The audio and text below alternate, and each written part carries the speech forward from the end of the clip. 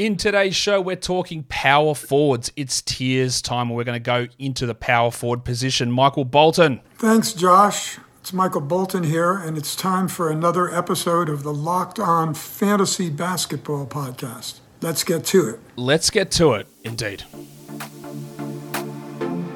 You are Locked On Fantasy Basketball, your daily fantasy basketball podcast, part of the Locked On Podcast Network.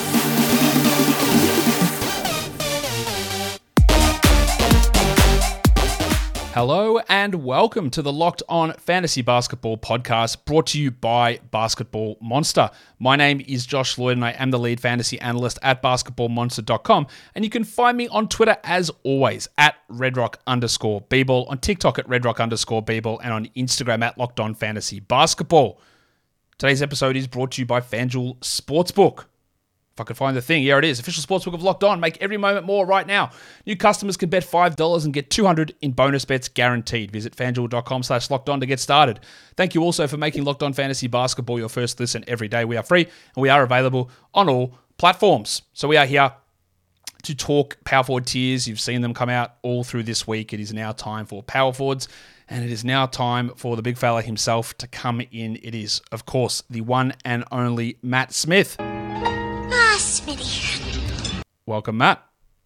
Good afternoon to you, Josh Lloyd. It is good to have you here. It is good to talk some fantasy basketball again, and it's good to talk power forwards. Now we've covered the first three positions, point guard, shooting guard, small forwards already. So now we move on to the first of the, I guess, theoretical big men, and there'll be guys that this isn't a particularly big tier because a lot of guys that are either in small forwards or a lot of them push into the center tier as well. So we're not going particularly deep here, just 8 tiers deep through Matt's tiers on this as well. So just don't be surprised when there are certain guys that aren't here, or maybe there's certain guys that are here that you don't think should be here. That's just the way that we have to make these positions and these tiers work. We might as well just start cracking straight into it, Matt. And we'll start by looking at tier 1, who we have 2 guys in this tier 1 position. Kevin Durant and Giannis Antetokounmpo, who are both got ADPs around the back end of the first round, apart from Giannis, who's at 4 over on ESPN. What do you make of, well, first of all, between these two, I know you're staunchly anti-punting, so that means you would take Durant ahead of Giannis? Probably, Josh, and you'd be surprised to know I did take Giannis in a head-to-head leg last year, and I was a little bit disappointed because that steal and block rate in particular fell off dramatically, and obviously, that persistent knee injury is still a concern, and it's a concern going into this season again, and the Bucks will probably manage him.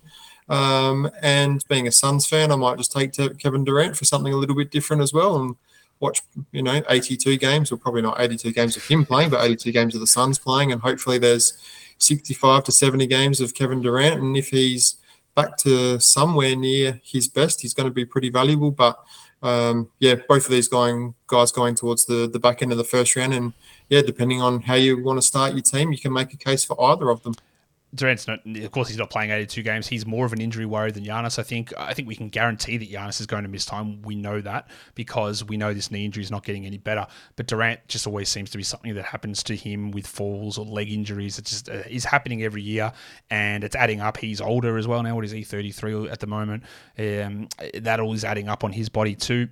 Giannis is obviously a clear issue with the free throw percentage, but as we'll often say, you don't have to worry about that part of it. It is. I've been doing a lot of work on this. It isn't actually impossible to be competitive in free throws with Giannis, even if he shoots 65%. But 2 years ago, he shot 72%.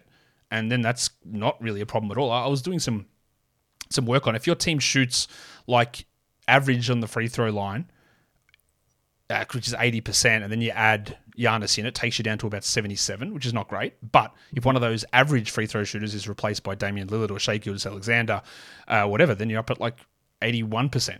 And free throws are quite variable over the course of the week. And it's not easy to be an 80% free throw team, but it's not impossible to do it. And if you had Lillard and you had Jordan Poole, who's going to be a mid-round player with high volume, high percentage, well, you can actually cover up for it. Now, do you have to do it? No. But there's always the idea that so you have to lose this, and you're big on this even with Luka.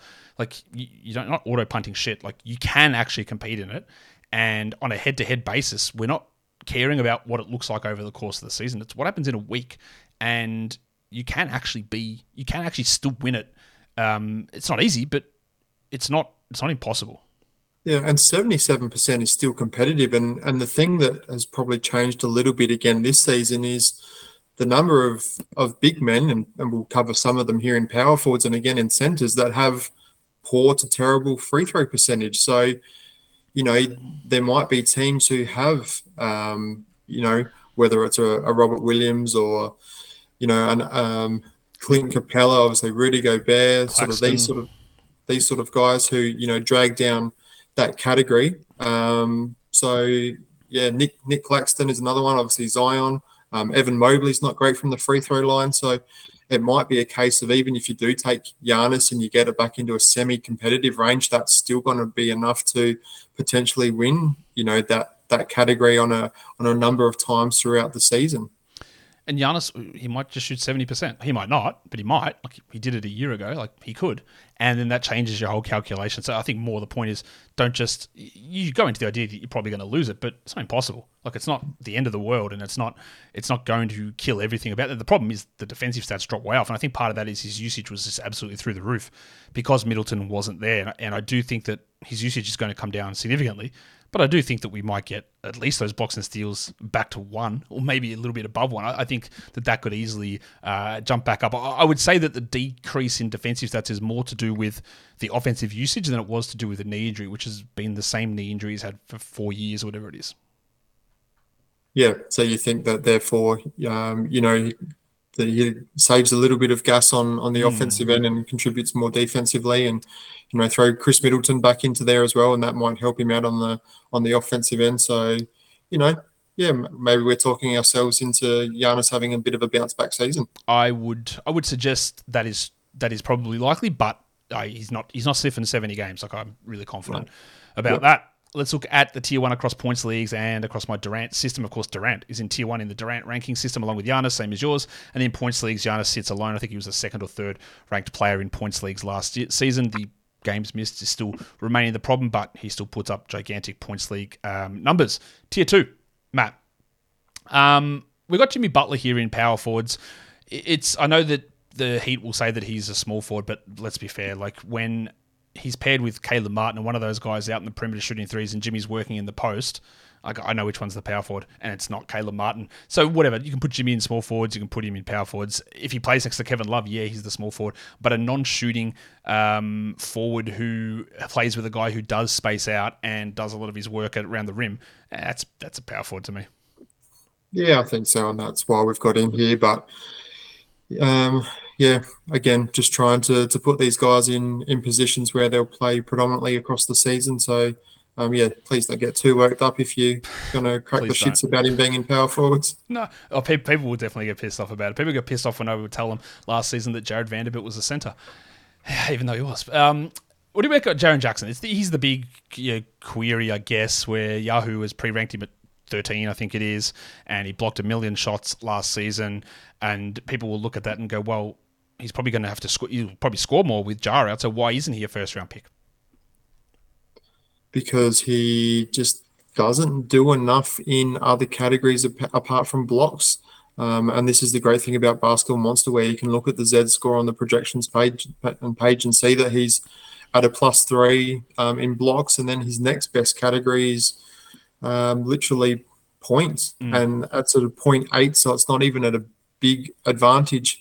And if those blocks come down even slightly, that's going to have a massive impact on his overall value.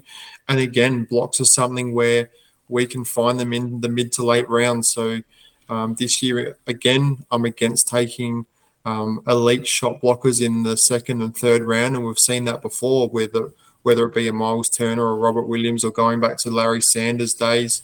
We've seen guys that have been taken in that range and just don't live up to it, and only takes a small decrease to drop them down. So I'm sure Jaren Jackson will probably go in the second round in a lot of drafts, but I'll be happy to let him go there and take somebody else and find some blocks later on. Yeah, I've got absolutely no interest in taking him in the first round, which I've seen sometimes, or in the second round, because you're right, Matt, it's all based on those huge block numbers. But when you dig into it, is that towards the end of the season, when Ja Morant was out, Jaren's block rate just returned back to exactly what it was the year before, which is still really good. And I will say this time and time again.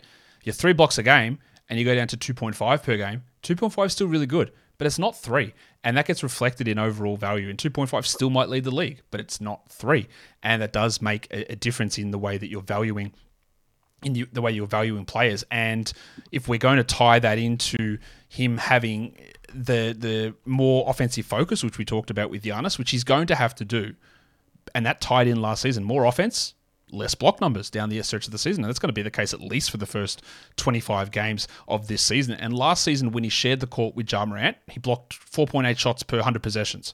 When Ja Morant was off the court, he was at 4.4 blocks per 100 possessions. And then when Ja Morant was out, with his suspension down the end of the season, he was at 3.9 per 100 possessions. So it's a big difference going from 4.8 to 3.9. And that's, you're banking on him just doing the same thing again. Really good player, really good defender. I had him for Defensive Player of the Year.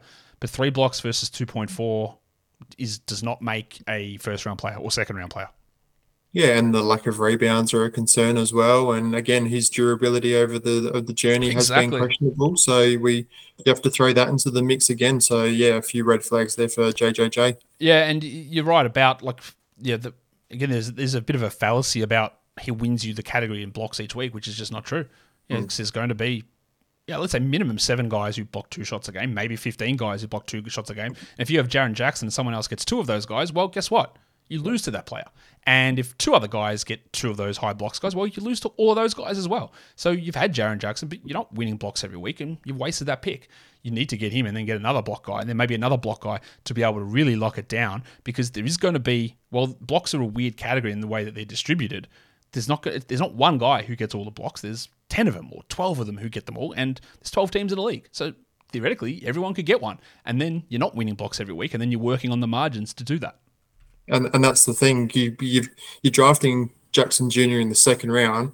You still have to chase blocks. You still have to chase rebounds, and you're probably going to do that reasonably early in the draft. But then you're still missing out on the elite point guards and some elite points and elite scorers. So you're hurting yourself in a number of categories, and you're just not going to be able to make them up later on. Yeah, it is really tough. Now, I have no problem with punting assists. It generally does tend to be a useful sort of fantasy build because of the way that the point guards just get snapped up so early, and if you miss out there, then it's hard to compete, and you can just focus in on some other areas, and you might be able to go blocks around 2, 3, 4 and lock down that and get your field goal percentage way out. It's totally possible. I just don't think that, especially in the first round, got no interest in Jaren Jackson there. The other tier 2 stuff, I've got Anthony Davis in tier 2 in my Durant rankings and also in points league, so I have Davis ahead of Jaren. There, I believe you have Davis in the center ranks, but I put him into the power forward ones. That's okay. He's going to be eligible for both, so that's where we're at. Centers tier 3: Victor Wembanyama, Karl Anthony Towns. It's where do I start here? Let's start with Towns, because a lot of people are looking at this and going, well, the reason he was down so low last season was because of injury, and I don't agree with that. I'm guessing you're going to say that it was also because of Rudy Gobert, his arrival, pushing him out, and then the scoring drop, the rebound drop, the block drop, and then the step forward that Anthony Edwards took as well. So I think people will just think, Karl Anthony Towns, and go back to a couple of years ago and remember him as the first round player and potentially grab him in the late first, early to mid second round, and probably not realise that the decline he has had for a number of reasons. We had that exact discussion with him at this time last season. We said, maybe it wasn't on this show, but it was on one of my shows where I didn't have him as a first-round player, and that caused a little bit of controversy because I said, look, I think he's going to lose field goal percentage, he's going to lose blocks, he's going to lose rebounds, and then on the other side, he's going to lose usage to Edwards. And literally all those things happened. And I don't really see any of them reversing this season. And that's the reason he wasn't as well performed as we hoped, or as some had hoped, is because rebounds dropped significantly. Blocks were unbelievably putrid. Field goal percentage dropped because he took more threes, and scoring dropped because Edwards took more usage. None of that stuff's changing. So I think Towns is more of a second, third round guy. Wembanyama is the big question here, though, Matt. Like, his ADP sits mid-third round at 30 on Yahoo, obviously insane, and 18 at ESPN. I think he's going to be really good. I think there's going to be some field goal percentage issues with him early. There's going to be some games played issues, probably with management that the Spurs will take control over. I wouldn't be looking at him inside the top 40, I don't think. That means you won't be getting him on your team. Fine. That's totally okay. I understand that. I think that I know he's going to be really good. I've got no problem. He's the absolute number one overall pick in rookie drafts for Dynasty. He's a top 3 to 5 pick in Dynasty startup leagues. No worries with that whatsoever. I just think that if you take him in round 2, what path is there for him to be better than that? What are the probabilities lie of him being better than that? Whereas the probabilities will suggest that he's going to be worse than that, or almost definitely. But it's the hyped guy that you want. He might block 2.5 shots a game. He might average 18 points with 8 rebounds and 2.5 blocks. Still really valuable. Still not taking it in round 2. And it's funny that we've now got these guys in the same tier, because Karl Anthony Towns had one of the best rookie seasons that we've seen over the past decade, and Victor Wembanyama, if he can do something similar, I think. Was Karl Anthony Towns like the 12th or the 15th best player in his rookie season off the top of your head? Yeah, around that. I think he was 15th, and he was getting drafted maybe in the 40s. That was the year where we were, what are they going to do? Because they had like Kevin Garnett and maybe Pekovic. How many minutes they're going to play him?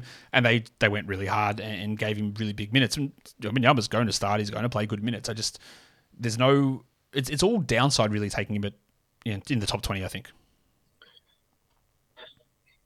Probably, but he's just going to be so fun, and I can't wait for the preseason to come. And he's going to have some massive games, and that's going to drive his price up. And I think in 6 weeks' time, when we're drafting, we're going to see Victor Wembanyama go in the second round. I'm sure. And just because people are going to want to have him on the roster. I think similar will happen with Chet Holmgren. People are going to see the 6 block games and the 3 steals, and just want these guys. And again, everyone loves something new and shiny, and we haven't seen these guys out on the court before. So it's a really interesting range, and Victor and Chet in particular are going to change the game again. They are. We'll talk about it more in a second, but today's episode is brought to you by FanDuel Sportsbook. Get ready for NFL season with incredible offers from FanDuel, America's #1 sportsbook. Right now, new customers can bet $5 and get $200 in bonus bets back guaranteed. Plus, all customers who bet $5 will get $100 off NFL Sunday Ticket from YouTube and YouTube TV. Not new customers. All customers, every single person.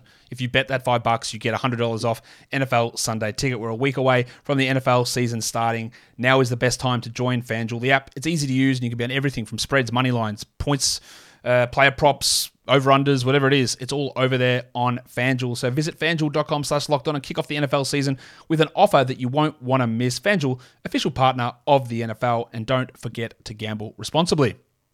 The other part with Wembanyama, Matt, is that him joining the league and Chet Holmgren joining the league just adds to those blocks. So the higher block numbers of Claxton, of Jackson, aren't as rare anymore. And that's 2 guys who are going to be averaging a ton of blocks. Blocks aren't necessarily a finite resource. Someone coming in and averaging a lot of blocks doesn't mean that somebody else has to average fewer blocks. It's not like shot attempts where they are finite. Like each possession has a shot attempt. Like you can block multiple shots. A team might average 10 blocks a game, or they might average 15, or they might average 7. So adding these 2 guys in, plus more minutes for Walker Kessler, plus more minutes for Mark Williams, plus more minutes for Jalen Duren, who hopefully blocks more shots. There's just more blocks around the NBA. Let's look at tier 3 for Durant. I've got Jaren down there, so I do have him pushed down a bit. And then in points leagues, it's Durant, Zion Williamson, Julius Randle, and Pascal Siakam. Zion could very easily push himself into tier 2 even in a points league because he just is absolutely dominant when he is out there. We just haven't seen that out there enough, unfortunately. Let's look at tier 4. Matt, you do have Pascal Siakam, you do have Zion Williamson, you do have Evan Mobley in this group. I am shocked to see... Am I shocked? I am shocked a little bit to see that everyone is just off of Zion. ADP of 70 on Yahoo, it's 44 on ESPN. Like, it's very clear that when he plays, he is significantly better than that. I thought that Yahoo, with a mixed ranking between points and categories, would have him higher than this, because this is a top 20, probably points league guy. That is just, I don't know, that it's just expecting him to be hurt again, which I get that, but there comes a point where you can't let him slide that far, I don't think. I still think that Zion Williamson is an overrated fantasy player because his boost in value comes from pretty much one category or 1.5 categories, and that's the high field goal percentage and it's the points. After that, again, he's not getting you elite rebounds from a power forward center position. The assists are league average, so yeah, 4.5 is nice, but it's still not going to give you a big boost in that category. The steals and blocks are okay, but again, they're not going to win you a week on their own. And then throw on top of that he's pretty much never been healthy, and we see pictures and video of him coming out and he's absolutely looking just muscular as anything. But this is a guy who continually has lower body injuries, so that just doesn't sort of stack up about why you're getting stronger and bigger up top and putting more pressure on the lower half of your body. So for all those reasons, as Mark Cuban would say, I'm out. But yeah, Pascal Siakam and Evan Mobley, really like those two options in this tier and this range. Let me read you a stat line and tell me what you think of it, right? We're talking about Zion here. 29 points, 8 rebounds, 5 assists, 1.1 steals, 0.5 blocks. Right? What do you think of those numbers for Zion? Well, again, they're good, but it's the points and the field goal that you're paying for. They're actually Jason Tatum's projected numbers for this upcoming season, right? Yes. So the difference there is that Tatum will hit more threes and he'll be better from the line, but Zion will also give you massive field goal percentage. But there's absolutely no reason that Zion can't average the same points, rebounds, assists, steals, and blocks that what Jason Tatum does. 29, 8, 5, 1.1, and 0.5. He absolutely can average those numbers, which is exactly the same as Jason Tatum on our projections, right? The difference is Tatum is hitting 3 threes and Zion's going at 60% from the field, and then there's the free throw issue. So while you look at that and go, he's giving you these big values in these other categories, absolutely true. He could be the exact same as Tatum across everywhere else, and we still discount him though because of the fact that it is so concentrated in those other categories. It's not impossible for him to be that player, I don't think, that averages those numbers. But we've never seen him do that over a length of time. Jason Tatum that is true. Basically never had an injury, and Zion Williamson's never been healthy. That's true. It's 100% true. But when we're talking about Tatum going at 4 and Zion going at 70, again, there is differences there because that free throw percentage and the lack of threes, they're big differences. But is it worth 60 plus spots? I don't know. And well, it is. The injuries. It is because if you take, I say this, you can't win your league on draft day, but you can lose it, right? So, and I also say that everyone wants to draft the breakout player of the season, and that's all well and good. But I also believe that it's also just as important to not draft the player who's the bust. You don't want to pick a guy in the second or the third round who are either through form or injury just plummets down the rankings. And again, with Zion Williamson, we've never seen him over a period of time consistently get out on the court and put up numbers. Jason Tatum is proven over his career, and again, until he gets injured, there's no reason to think otherwise. Oh, I understand all that. I was more pushing back on being overrated from a fantasy perspective.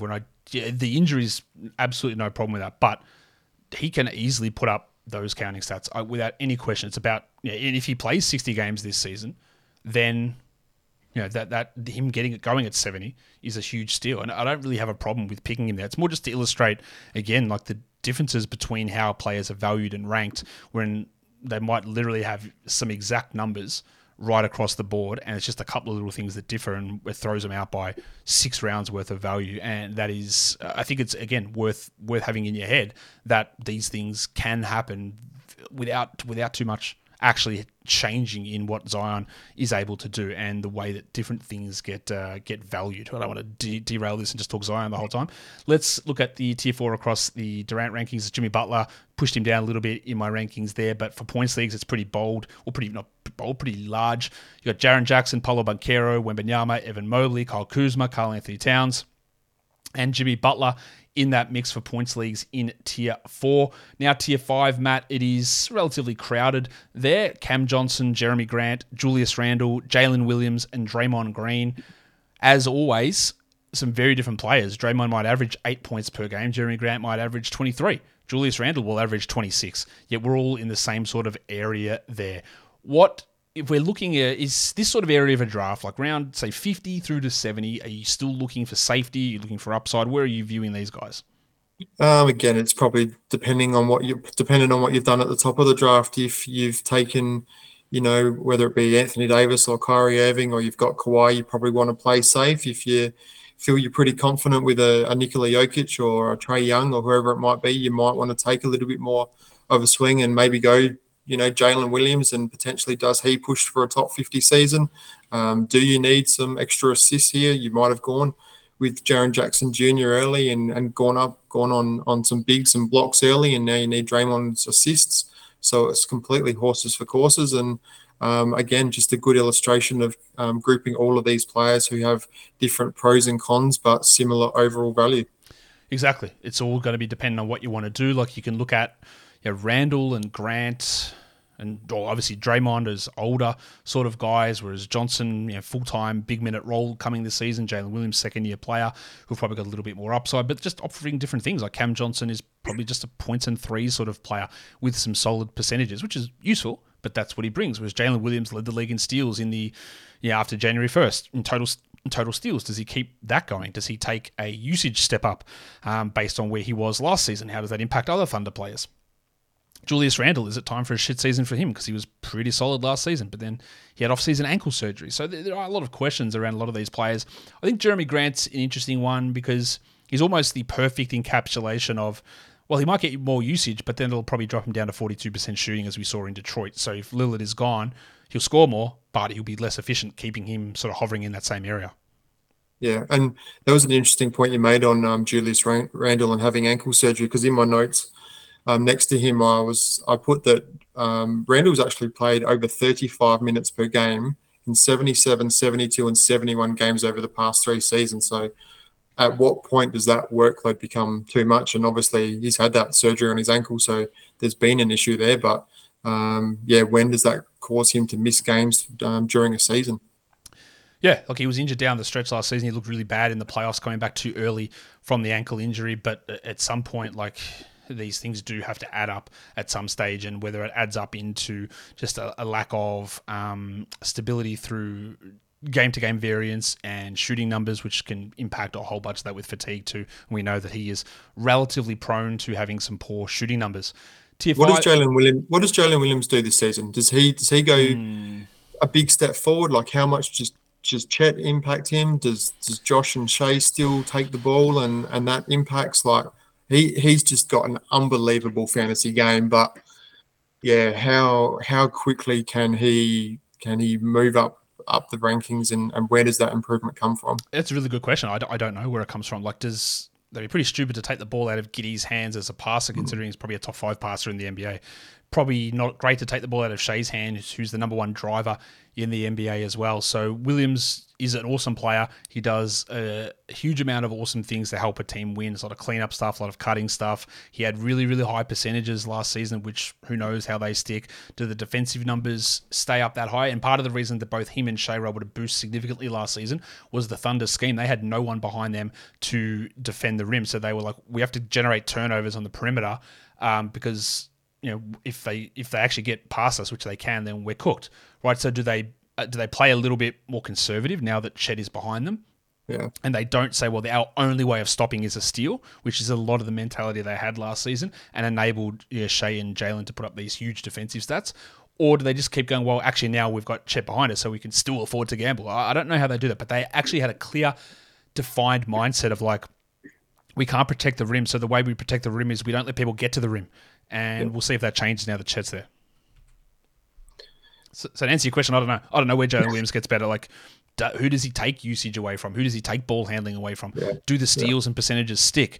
And when you look at all those things in totality, you look at it and go, well, the likelihood is that it probably doesn't all get better. In fact, probably more things get worse than get better. And that's not a great position to be in. It's still got no problem drafting him, but it's more likely that the percentages drop versus usage and assist rate go through the roof, I would think. Yeah, and that's a valid reason. Look at the Durant tiering here for tier 5. It's Towns, it's Williamson, Wembanyama, Jeremy Grant, Evan Mobley. So you'll see some guys that are going to get drafted way higher, like Victor and Towns, with some guys who are a bit lower. Just again, some normalization of some different statistics. And then in points leagues, it's Jeremy Grant. And I put DeMar DeRozan in this one, even though you had him in, I screwed it up. I didn't put him in the small forward one yesterday, but I chucked him in to the power forward one that we're doing here. Now, let's look at tier 6, Matt. Kyle Kuzma, Paolo Banchero, Miles, Bridges, big differences in ADPs behind a lot of these players. There'll be somebody, no doubt, screaming in the comments, Paolo was actually 250th last season, so how do you expect him in this area? There's definitely someone saying that. And the way that he's able to do that is that maybe he just doesn't shoot 42%.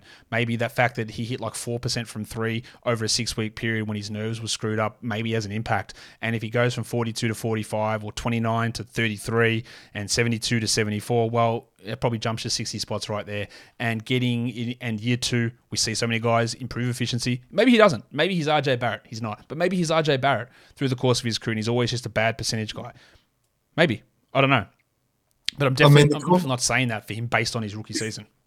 Yeah, and the comp coming into from the draft with Paolo Banchero was that he was similar to Julius Randle, and we've seen that with his efficiency. So, we've seen Julius Randle have a top 20 or 30 season and then fall backwards. So can Paolo, improve those his efficiency and jump up? That's going to be really interesting to watch. And maybe, does he play a bit more center this season as well and plays closer to the rim, and that helps him out. So, we'll wait and see. He's playing a lot of center in the World Cup at the moment. He's blocking a lot of shots.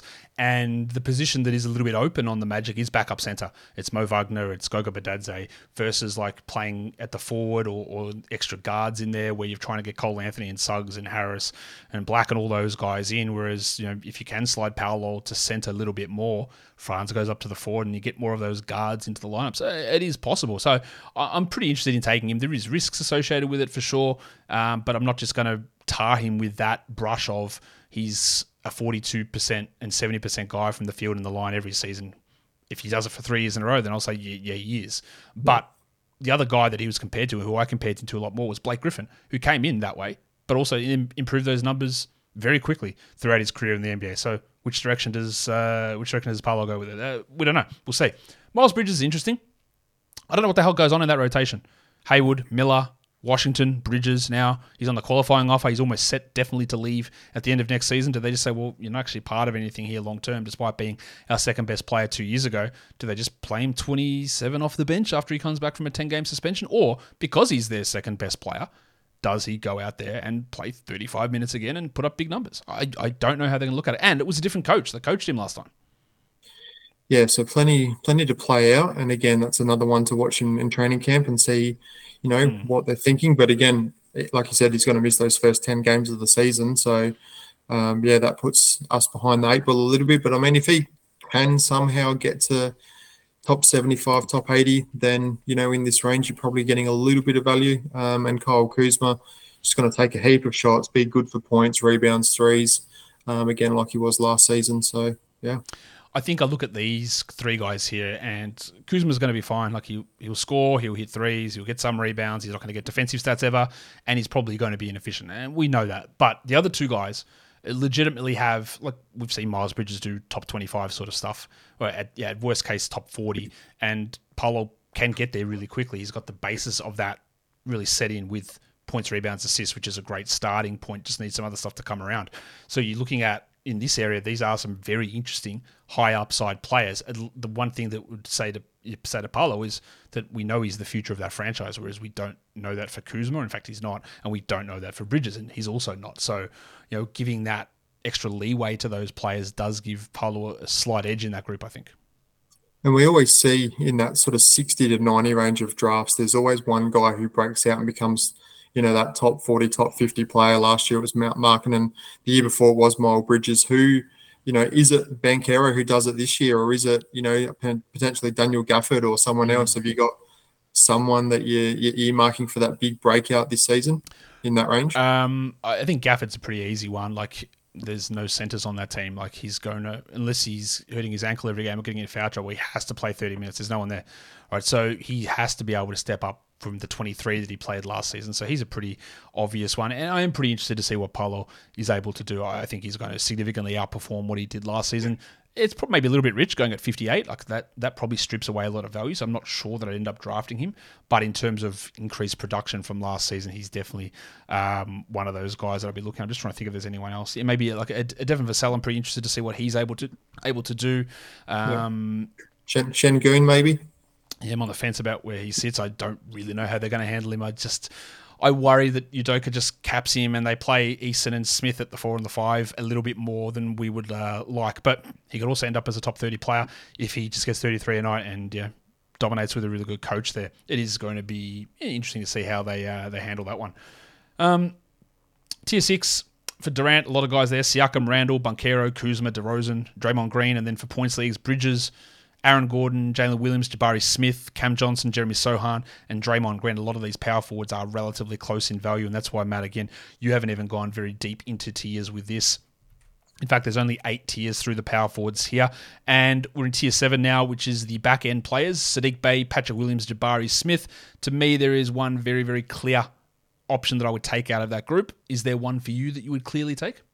For me, it's Jabari Smith, and I'm thinking that would be the same for you. Yep. Saddiq Bey, may challenge for the power forward position left vacant by John Collins, and a bit of a training camp battle there with Jalen Johnson, but Sadiq's pretty much threes and some points, and that's about it. And Patrick Williams is just a super boring player as well and doesn't really have much upside. So Jabari Smith, disappointing rookie season, but we'll see, what sort of leap he can take. But again, the Rockets are pretty deep. So, how much ball goes his way.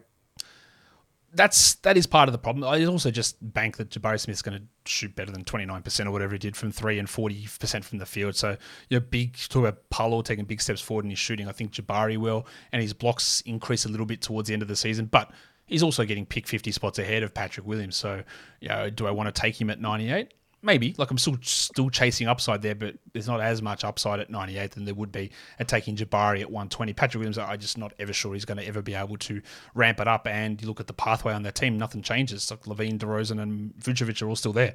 So Williams is going to be in the exact same spot that he was last season. Does he become this standout offensive guy that demands the ball away from those guys?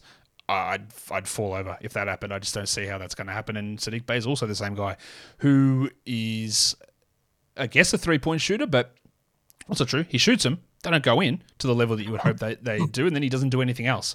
And you're right that Jalen Johnson's probably breathing down his neck there to get a crack at that role. Let's look at the tier 7 across Durant. It's Cam Johnson, Jalen Williams, and Miles Bridges. And then points leagues got Saddiq Bey, Johnny Collins, Jalen Johnson, Kyle Anderson, Patrick Williams, Obi Toppin, and PJ Washington. Matt, this will bring us into your final tier, and it's just Jeremy Sohan here for you, who's a late round guy. Do you think that he will start for the Spurs? I would start him. I don't know what the Spurs do, but I would bring Keldon Johnson off the bench as a scoring sixth man.